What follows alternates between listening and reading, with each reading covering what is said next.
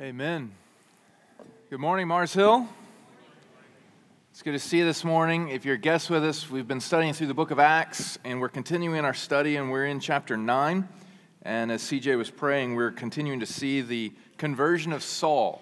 One of the greatest persecutors of the church is converted by the power of the Holy Spirit, and now he becomes the persecuted proclaimer of the gospel. And it's beautiful and it's wonderful, and we're going to see so much here in this text this morning. We're going to notice a couple of things here. First, this new convert that baffles, that confounds the Jewish religious leaders and the Hellenists. And then we're going to see this new convert and the new family that he inherits. We want the structure of the text to be the message of the text as we glean from the text, and what we see is that Saul is converted, and then we see that he gains a new family that is now willing to die for him. And then it ends in verse 31 with this newfound peace in the church. And the church is being built up, it says, and then it is also multiplying. So let's read our text this morning. It's in Acts chapter 9, verse 22 down to 31. I know we ended last week with 22. We're going to pick up there again. But Saul increased all the more in strength and confounded the Jews who lived in Damascus by proving that Jesus was the Christ. When many days had passed, the Jews plotted to kill him, but their plot became known to Saul. They were watching the gates day and night in order to kill him, but his disciples took him by night and let him down through an opening in the wall, lowering him in a basket. And when he had come to Jerusalem, he attempted to join the disciples, and they were all afraid of him, for they did not believe that he was a disciple. But Barnabas took him and brought him to the apostles and declared to them how on the road Saul had seen the Lord who spoke to him, and how at Damascus he had preached boldly in the name of Jesus. So he went in and out among them at Jerusalem, preaching boldly in the name of the Lord. And he spoke and disputed against the Hellenists, but they were seeking to kill him. Second time in the text. And when the brothers learned this, they brought him down to Caesarea and sent him off to Tarsus. So the church throughout all Judea and Galilee and Samaria had peace and was being built up, and walking in the fear of the Lord and in the comfort of the Holy Spirit, it multiplied. This text is continuing this story of Saul and his conversion. And what we're going to see, last week we saw his conversion, this week we'll see his beginning ministry, and then we're going to take a break from Saul for a little while. We won't see him again for several chapters because he will go away into the wilderness, he will go away to Caesarea, and he will be gone. And many say that he, at this point in the middle of this text, likely went into the Arabian desert for 3 years, and then he comes back to Damascus and he's preaching, and then the disciples send him on to Caesarea, which is likely for 10 years. So Saul's not immediately in the context of Acts for 10 to 13 years, and then he'll be brought back in, and the whole rest of the book is telling us about his missionary journeys and much of what God continued to do through this gospel-transformed believer. But the first thing that we see after his conversion, it says in verse 22, is that Saul increased all the more in strength. We see this new convert, and he is growing exponentially. And Luke uses a word here, in dynamite, power. There is a power that is happening and working in Saul that's not his natural ability. Now we know that Saul is brilliant. Saul was the Pharisee of Pharisees, religious of religious, studied under Gamaliel, the highest rabbi that he could have studied under. There's so much about him that is just natural ability, clearly God-given, but he has this ability to reason and to argue persuasively, and that's who Saul was. And then Saul is converted, and Paul has that same ability, but what we're seeing here by the specific word that Luke tells us in verse 22, in dynamo, is that this is something beyond Saul at work. This is something exponentially supernatural at work that transforms Saul, that is growing Saul, and that is confounding the Jewish religious leaders. Luke is pointing us to the Holy Spirit. This is the Holy Spirit at work in the life of a gospel-transformed believer. The Holy Spirit has transformed Paul, is growing him, and is now proclaiming through him, using and maximizing those natural abilities. He's now gifted him exponentially superior to all of those natural abilities, and it's just mind-blowing. Luke is telling us that the Holy Spirit is at work in this man. And then it says what the Holy Spirit is doing in him in verse 22. But Saul increased all the more in strength and confounded the Jews who lived in Damascus by proving that Jesus was the Christ. That word confounding means baffled. They just cannot understand him. In verse 21, it says, weren't you the guy that was persecuting the way? They're so confused. So they're certainly confused about his conversion. Hey, just 5 minutes ago, you were trying to kill Christians, and now you're proclaiming Jesus? What gives? So they're confused by that. But it means also they're confused by something else. He is proving. That word proving means he's taking disconnected things that were previously disconnected, and he's bringing them together. He's taking what they know, the schemas, the scaffolding of their knowledge and understanding, where from? The Old Testament. He's taking what they know, and he's showing them how they all point to Jesus. He's bringing things that they did not understand, things that were disconnected, things that he says later were revealed to him, the mystery of the gospel, the good news about Jesus Christ. He's bringing those two things together. Don't you see how Isaiah says this, and it points to Jesus? Don't you see how Jesus proclaimed this and lived this way and acted this way, and he's the perfect fulfillment, the sinless substitute that the scriptures point to in the Old Testament? Don't you see in Genesis chapter 3 how it pointed to a son that would be born of a woman, and through that son, God would crush the head of the serpent? That's Jesus. Saul is standing on the shoulders of those who went before him. This is the very same thing that Philip did with the Ethiopian eunuch. Do you remember when he took him to Isaiah and he pointed him to Jesus? This is the very same thing that Stephen did. He's standing on the shoulders of Stephen. The very message that Stephen proclaimed in chapter 7, that long text that we looked at, is all from the Old Testament, showing how the Old Testament points to Jesus. He's standing on the shoulders of Peter. That was everything Peter prayed, everything Peter preached, everything that Peter said was from the Old Testament, and showing how it's always been about Jesus. He's standing on the shoulders of Jesus himself. He's doing, acting, living, speaking just like Jesus. Luke chapter 24, verse 27. On the road to Emmaus, Jesus talks with those two disciples, and he takes those two disciples to the Old Testament, to everything that Moses said and the prophets, and he showed them how they pointed to him, Jesus. So we're seeing that Saul is truly converted, and he's proclaiming Jesus, it says. Over and over again, he's proclaiming Jesus. He's proving that Jesus is the Messiah, the long-awaited, promised Messiah. He is leaving them dumbfounded and speechless, which is another way you can interpret confounded, and without excuse. They can't argue with him.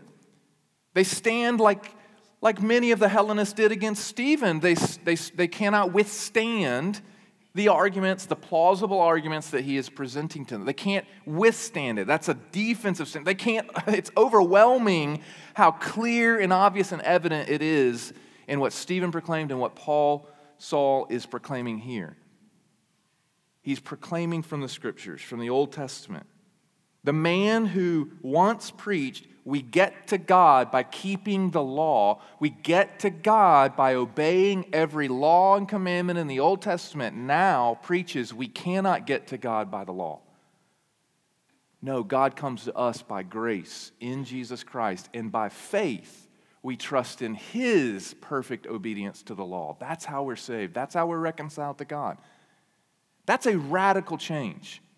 And just as extra homework for the week, take what Saul says about himself in 1 Corinthians and Galatians and Philippians and even through Acts. Take his personal testimony, the things that he says about himself, what he used to proclaim, and compare it to what he says in Galatians chapter 2, in Romans chapter 3 and 4. Line the two things up. A man who used to say X now says exactly opposite of that. What gives? Jesus. The Holy Spirit has radically changed this man. He's been gospel transformed. And there's a clear progression in the text that's really interesting. If you look at it, in verse 20, it says that he's proclaiming Jesus.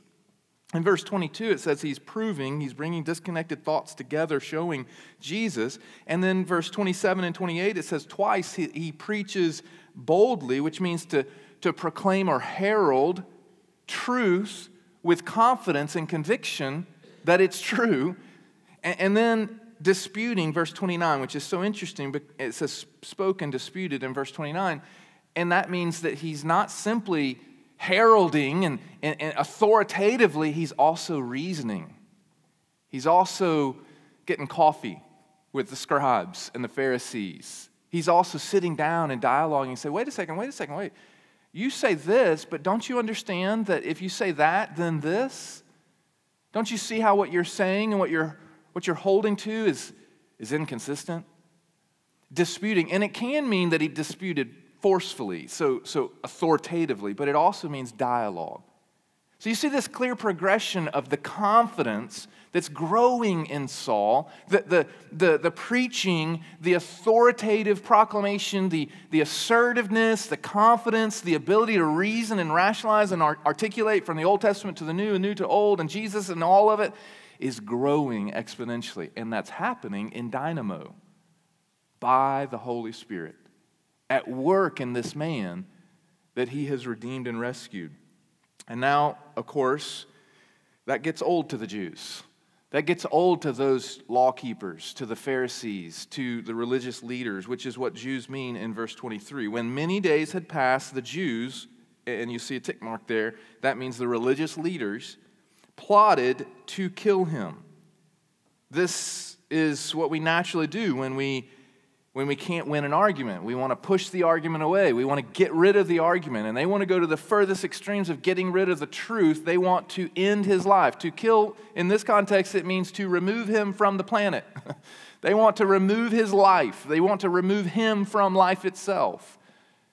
And to make it clear that that's what they want to do, Luke says it twice. First in Damascus, the Jewish religious leaders, and then later he says the Hellenists, which hits very close to home for Saul because that's his people. That's his brothers in arms. In both cases, they want to end him. They want to kill him. They want to remove him and the proclamation of Jesus from their presence. They want to get rid of him. Everything in Saul's life has flipped. Everything has been reversed. Saul went to Damascus a raging Pharisee, but he leaves preaching the gospel. He leaves preaching the grace of God in Jesus Christ.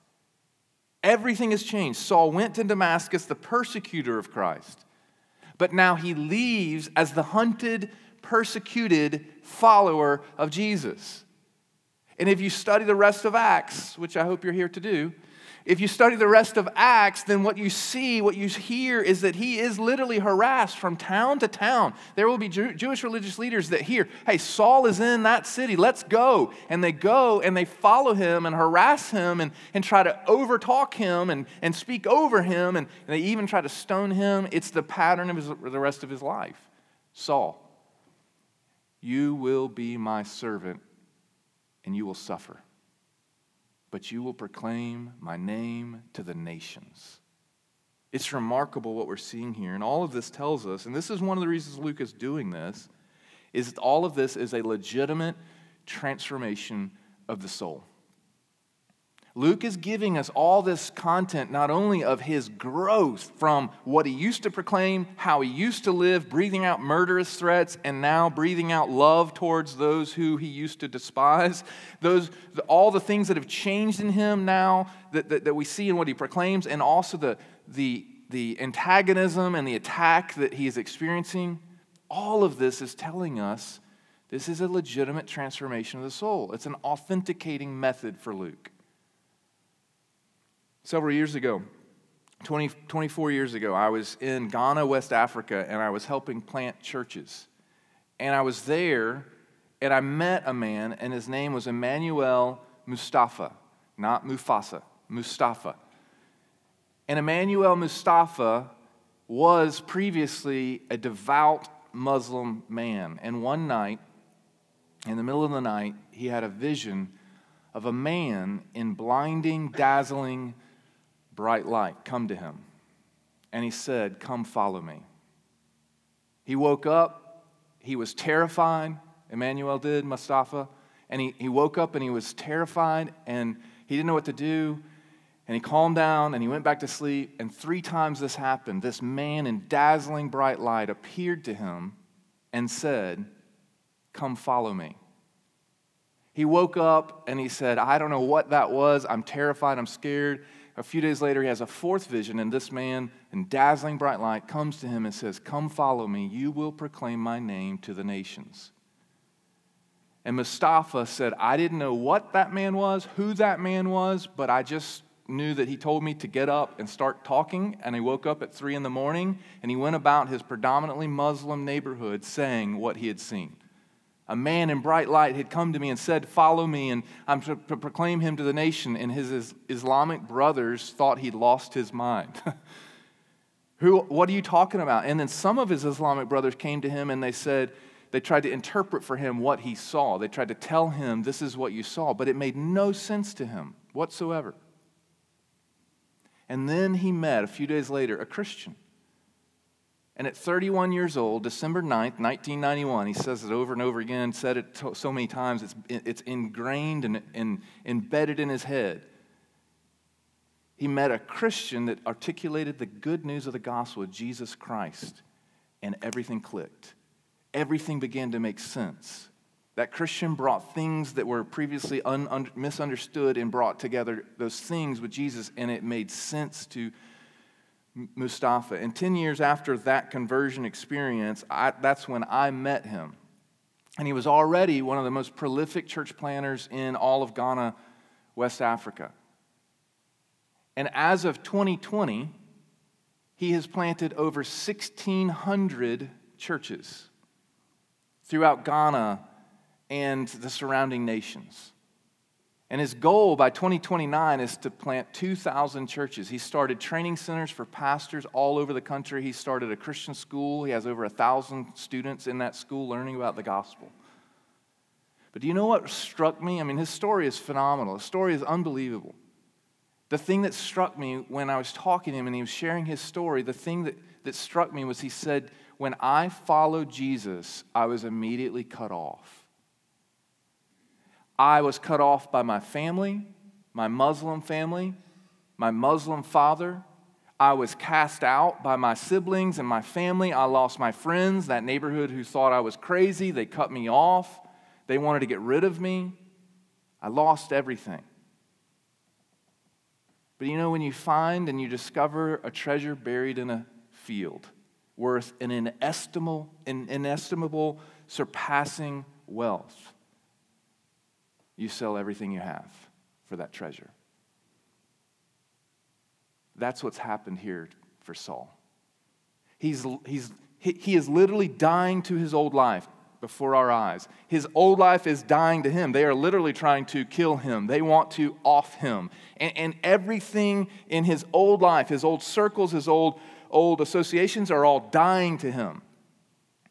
But he's inheriting something infinitely better.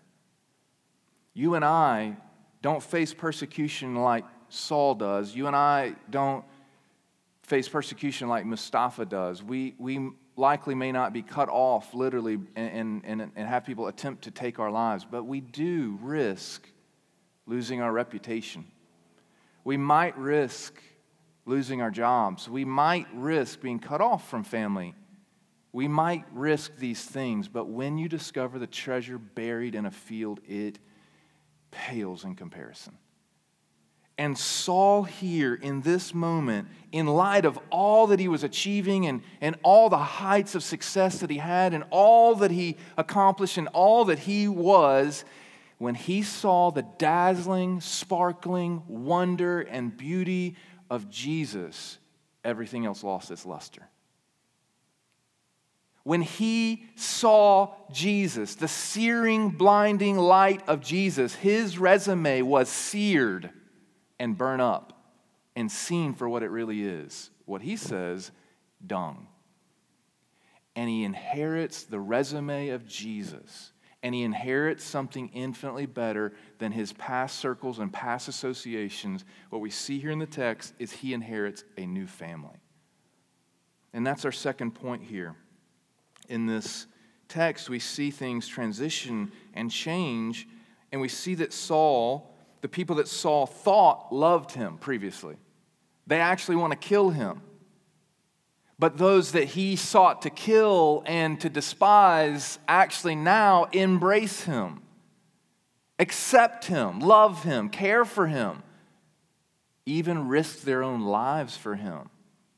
So at the same time Saul is converted and Saul is being changed and transformed, the community that Saul is inheriting also transforms in their relationship towards him. It's pretty amazing here. What we see here is what Saul lost is replaced by something infinitely better. He went to Damascus, it says with traveling companions, but he leaves with a family, with a new kingdom family that surpasses anything he could possibly have had before. Let's see how the text highlights this. First, I think it's remarkable. It says in verse 26 that when he came to Jerusalem and attempted to join back up in verse 24. But there was a plot. The plot became known to Saul. They were watching the gates and night and day in order to kill him. That's how devoted they were to it. But his disciples took him by night and let him down through an opening in the wall, lowering him in a basket. This is amazing. Saul's converted. Saul's preaching the gospel. Saul's changed. And he's preaching and proclaiming the gospel, proving the gospel, disputing the gospel. And it says after many days, they want to kill him. Well, let's not miss after many days. That time frame is not specific. It's a long duration. In that same time frame, as he's preaching and proclaiming, he's also making disciples. He's also leading people. They are converting. They are believing in the gospel, and they are now following Saul to get to Jesus. They want to know more about the Jesus that Saul encountered. They want to know more about the Jesus that's so transformed and invigorated his life. They want to know more about Jesus because of Saul. He already has disciples. Does that not shock you? That's amazing. He already has. Just after his conversion, after a few weeks here, he's preaching and he already has disciples here. This is so telling and also so convicting. It's so telling. It's another piece that Luke's providing to authenticate the transformation, the genuine gospel transformation. This man's been proclaiming Jesus, and now he's making disciples in Jesus' name.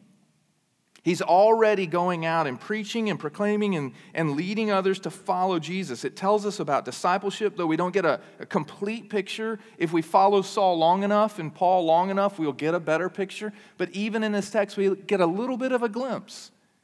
He doesn't just concern himself with conversion, proclaiming Jesus and seeing people come to faith. He is concerned also with discipleship, as Jesus has commanded us to do, which means to lead people to further and further likeness of Jesus, to nudge them on, nudge them, push them, pull them even towards Christ. There's an intentionality in discipleship.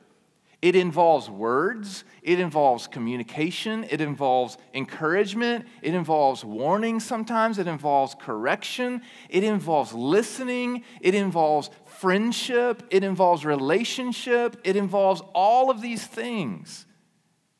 And Saul is doing that. And if we study Saul long enough, what we'll see is that sometimes it involves him staying in a place for 2 to 3 years, like Ephesus, teaching, just encouraging, just nudging and pointing towards Jesus, connecting those dots, proving Jesus from the text. And then sometimes it involves him saying, hey, you, come with me. Timothy, Titus, Mark, just to name a few. Come follow me. He says in 1 Corinthians 11:1, imitate me as I imitate Christ. Follow me as I follow Christ. That was his pattern. And ultimately what we see is that discipleship is ultimately about Jesus. He's not saying, come follow me and be like me. He's saying, come follow me and be like me as I am seeking with all my might and energy to be like Jesus. So Jesus is the object, not Paul.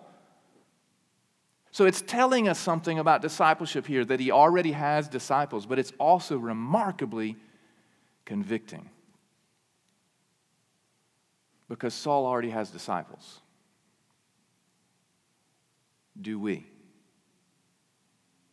Saul is a new convert, and he's already proclaiming Jesus, and he's already leading people to follow Jesus. He's already nudging others to follow and be like Jesus. Do we?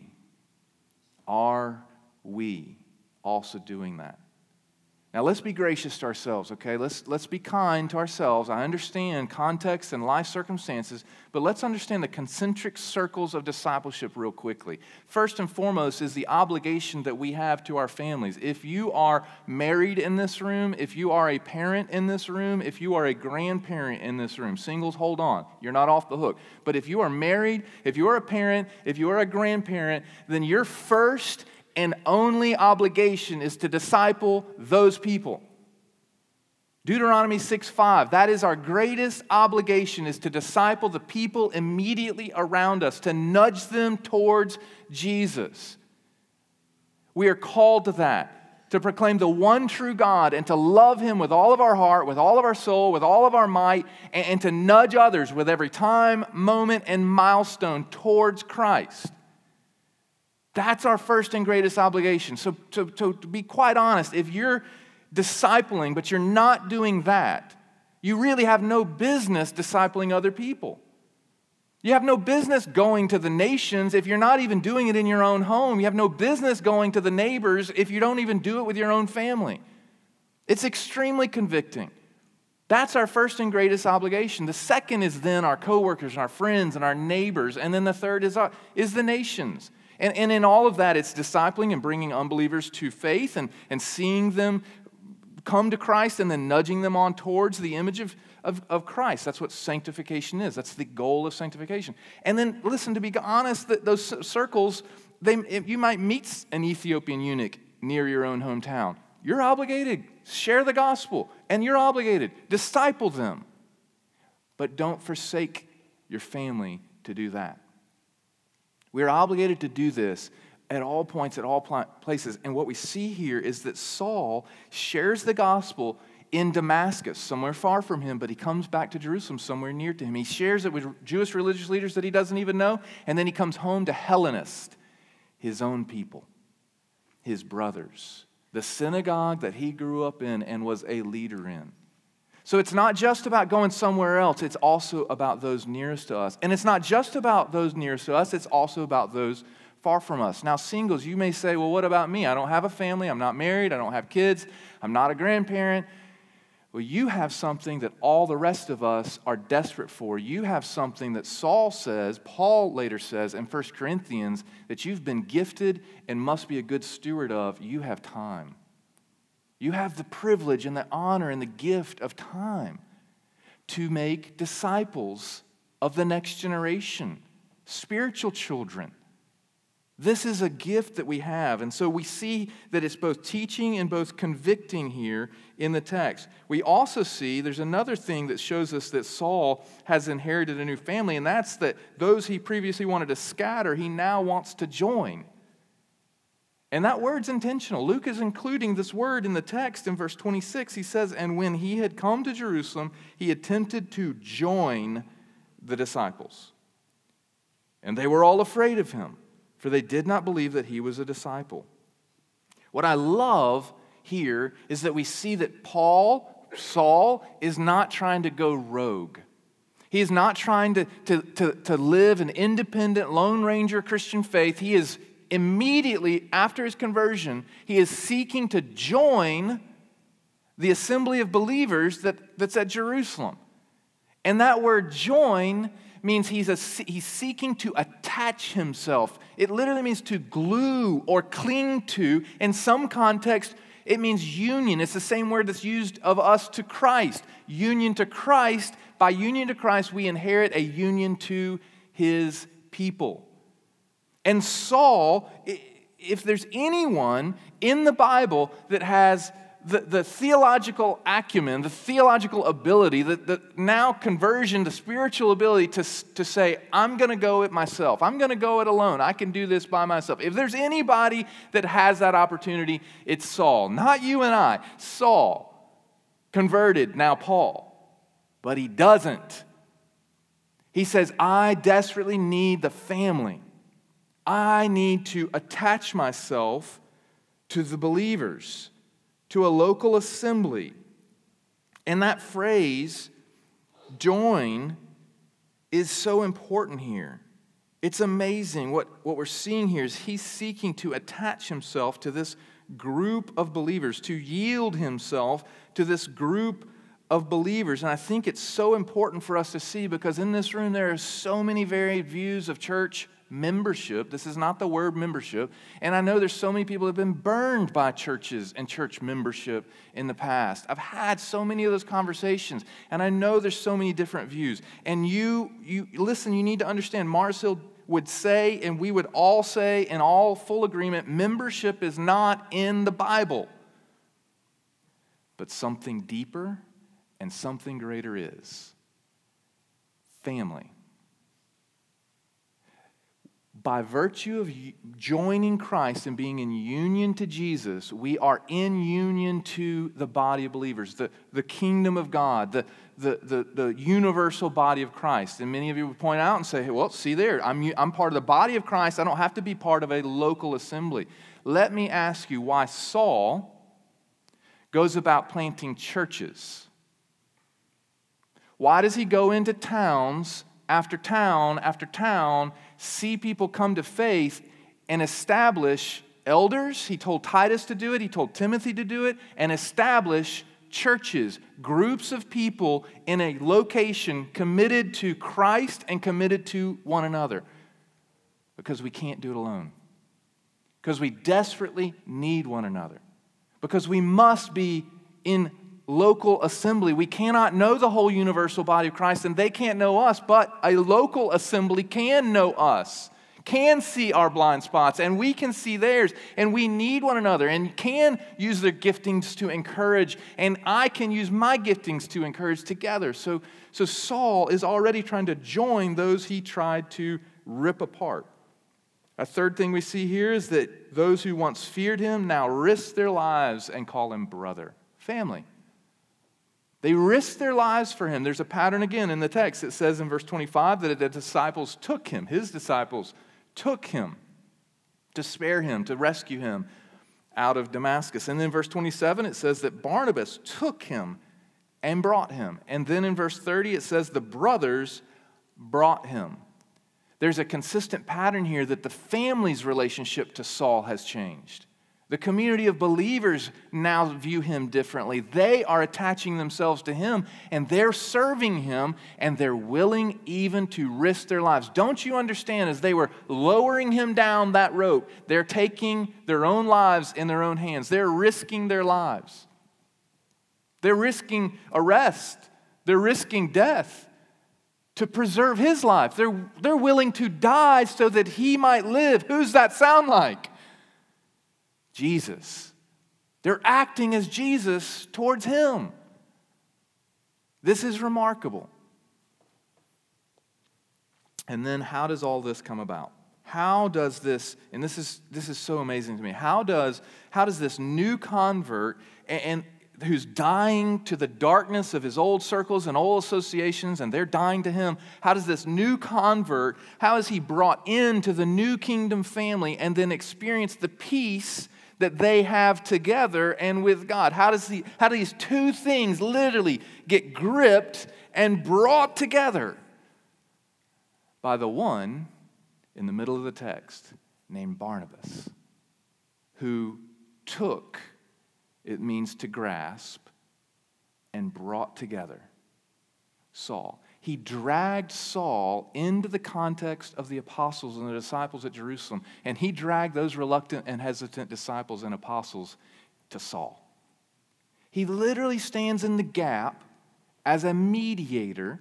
He, at great cost to his own reputation, at great cost and risk to himself, for the sake At risk of his own name, he brings this man who everyone thinks is just tricking them. Literally, they don't even think he's a disciple. They're worried that this is just a ruse. He's just trying to trick us so he can arrest us or kill us. And Barnabas, get over here. You get over here. And he brings them together. Now, this is why it's so amazing. Think about for just a second how their attitude turns towards Saul. Because in verse 28, it says, after he brought them together, he went about among them. That's just how it reads in the text, verse 28. So he went in and out among them at Jerusalem freely, preaching boldly. How does their attitude towards him change and his attitude in relationship to them change? It changes by the one in the middle, the son of encouragement. Barnabas took him and brought him to the apostles and declared to them how on the road he had seen the Lord who spoke to him, and how at Damascus he preached boldly in the name. And by the way, those three things are the markers of an apostle. He saw Jesus, he heard from Jesus, he was commissioned and proclaimed Jesus.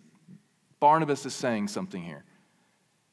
But what Barnabas is doing, I don't want us to miss what he's doing in this moment and who he is pointing us to.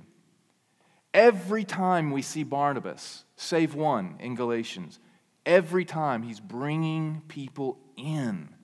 He's truly the son of encouragement, the son of Parakletos, the son of the Holy Spirit, the one who's the comforter, encourager. He's bringing the two together. He does it with Saul. He does it, we'll see in Acts 11, with the new believers at Antioch. He'll do it later with John Mark, who ironically and providentially Saul wants to get rid of. And Barnabas says, no, Saul, he's with us. We're not cutting him off. Just because he disappointed you, because he failed, because he did. Just because he didn't live up to your expectations, we're not cutting him off, which is the gospel. Barnabas stands in the middle and brings two hostile parties together. Barnabas stands in the middle at great risk to himself and brings two together. He stands in the middle and reconciles two parties that are at odds. He brings them together. Barnabas looks a lot like Jesus. That's how the text, he sits right in the middle of the text, and that's how the text changes. That's how Paul begins to experience all of his old life is dying to him, and he's dying to it, and he's being brought in. He's being brought in and reconciled to this new kingdom family he's inheriting, and the new peace that they're going to experience. He's being brought in by one that walks like Jesus, talks like Jesus, sounds like Jesus, smells like Jesus. Everywhere Barnabas goes, he's an encourager. And it's so wonderful and so encouraging to see, because Barnabas is pointing us to Jesus. He's also pointing us to how we are to live. At the same time, we must be and need to join ourselves, attach ourselves to a local assembly. The church is in desperate need of people in that local assembly to reach out and embrace, to bring in, to usher in, to bring into the new kingdom family, to connect to the new kingdom family, to root in the new kingdom family, and to bring the new kingdom family that's standing at distance and saying, I don't know about that guy, I'm not sure about that girl, I'm not sure if I can do that. Get over here. This is your new brother and sister. Get over it. Put your arm around them. And that's what Barnabas literally is doing. Come on, let's go. You're part of the family now. We desperately need, that we would be a church of Barnabases that would bring in, that would breathe life everywhere we go, to everyone we encounter.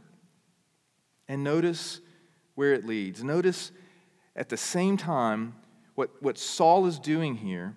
Saul is dying to his old relationships and circles and associations, and they're dying to him, and he stands really sort of isolated in the middle here between the new kingdom family and the old that he's lost. Mustafa, my friend in Ghana, West Africa, said the same thing. That's what he felt like. I was lost between, I didn't yet know fully until I met that Christian that shared the gospel with me and brought me in.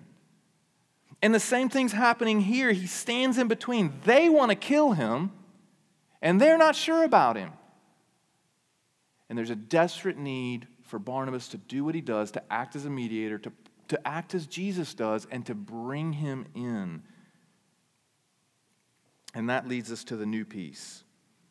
So let's look here in verse 31 at the result of Saul's conversion, at the result of Barnabas' encouragement and bringing in, and the result of the church receiving this outsider. Verse 31 says, "So the church throughout all Judea and Galilee and Samaria had peace and was being built up, and walking in the fear of the Lord and in the comfort of the Holy Spirit, it multiplied." Real quickly, three things I think that are clear in this text. First, it tells us how bad, how big a deal Saul's persecution was. Jack mentioned this last week. It tells us the fact that this one man persecuted the church to such a degree that when he is converted, the church in the region of Judea and Galilee and Samaria experienced peace. That tells us the severity of how big a deal and how serious Saul's conversion was, or persecution was, and then his conversion. But I think it's telling us more. It says that they experienced peace, which that word zirine, and it means the opposite of turbulence. It means the opposite of chaos. It's a state of calm. And then in that state of calm, in that context of peace, the church is being built up. And Luke uses another amazing specific word, oikodomos. I'm not trying to impress with Greek this morning. It's just important. Oiko means family. Domos means build. The kingdom family of God is built up. In the context of this peace, the church is being built up. The family, he calls it, is being built up, which means to be strengthened. It means to be equipped. It means to be encouraged. It means to sanctify. Like, what words do we need to use here? This is what he's talking about. It's being built up. Now we think immediately, oh, look, the family of God, the church is being built up. It's growing, which is the phrase, kingdom of family is growing. And what we're tempted to think by the text and by the context is it's growing numerically. That's not what Luke highlights first. Numerical growth is the last word in the sentence, multiplied. But look what comes before it. Look at all the things that come before it. Luke's concern is not numerical growth. Luke's concern in highlighting the peace that gave the context is the built up inwardly before outwardly. The inward spiritual growth, the inward sanctification, the inward fear of God, which means to grow in our obedience and faithfulness to God. The inward comfort of the Holy Spirit, which means the encouragement of the Holy Spirit, the comfort of the Holy Spirit. What's the Holy Spirit constantly doing? Look at Christ and look at who you are in light of Him. Identity. As the church is growing in its fear and faithful and obedience to God, it's growing in its understanding that it is, each of us, are sons and daughters before the Most High God, because of the work of Jesus. What's the point? Long before there's ever any talk, strategy, pragmatism about numerical growth, there's an inward, deepening spiritual growth. And that is what transforms and leads to numerical growth. There's just so much talk, there's so many conversations about church strategy and church growth and missions and evangelism and do this and do that and if this and if that and if we could only do and we could only do. And it's all pragmatism. It's all practical and in strategy and administration. And I'm not dismissing it outright and saying it's not important. I'm saying it is infinitely secondary to what's most important, which is being rooted and built up in Jesus, in the gospel. We don't grow by doing. If the gospel's true, we don't grow by doing first. We grow by being first. And then we grow. And then we consider. And then we do. It's just so important that we see the right order, the same order of our identity in Christ that overflows into our growth in Christ is the same order in the church. The same application. But then there's another very convicting thing I think that this text tells us or challenges us with. It's extremely convicting if we consider it. The church is being built up and it's multiplying during this season of rest. The church is being built up and multiplying during the season of rest and peace. And if we look at Acts, by comparison, we are not persecuted like what we've read so far in Acts. By comparison, we are not persecuted like our brothers and sisters around the world in a whole host of contexts that are ripped out of their homes just like in Acts, that knives are put to their throat just like in Acts, that are arrested for their faith. By comparison, we are not being persecuted like this context in Acts. So by comparison, we are experiencing a relative peace. The question is, are we maximizing, making the most of our peace to be built up?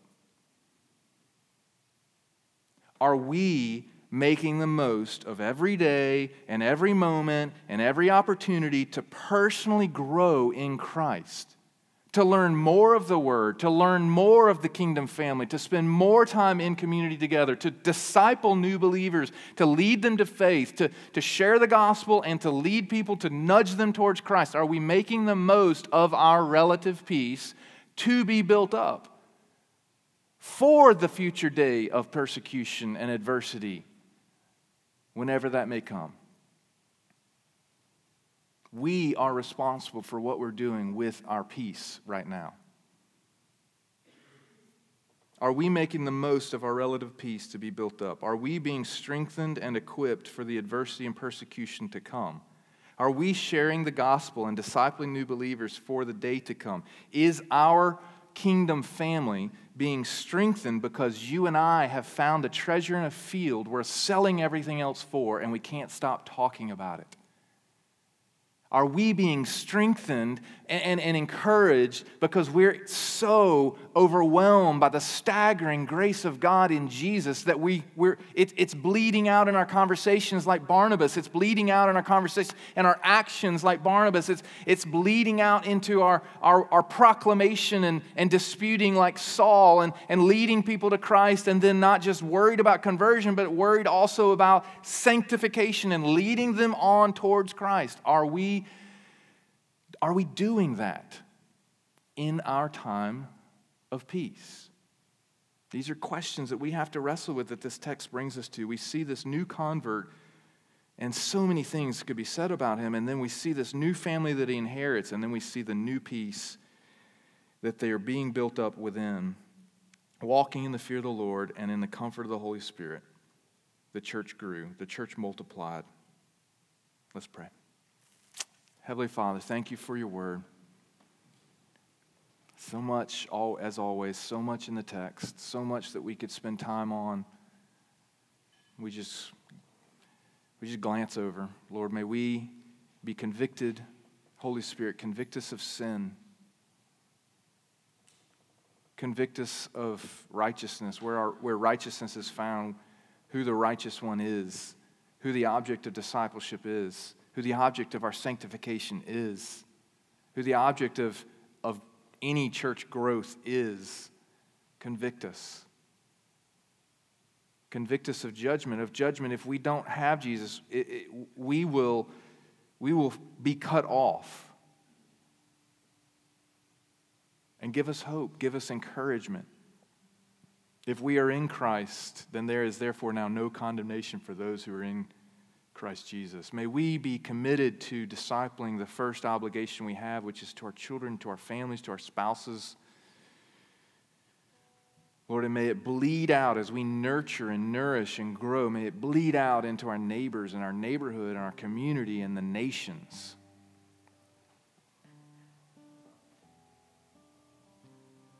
Lord, thank you for your word.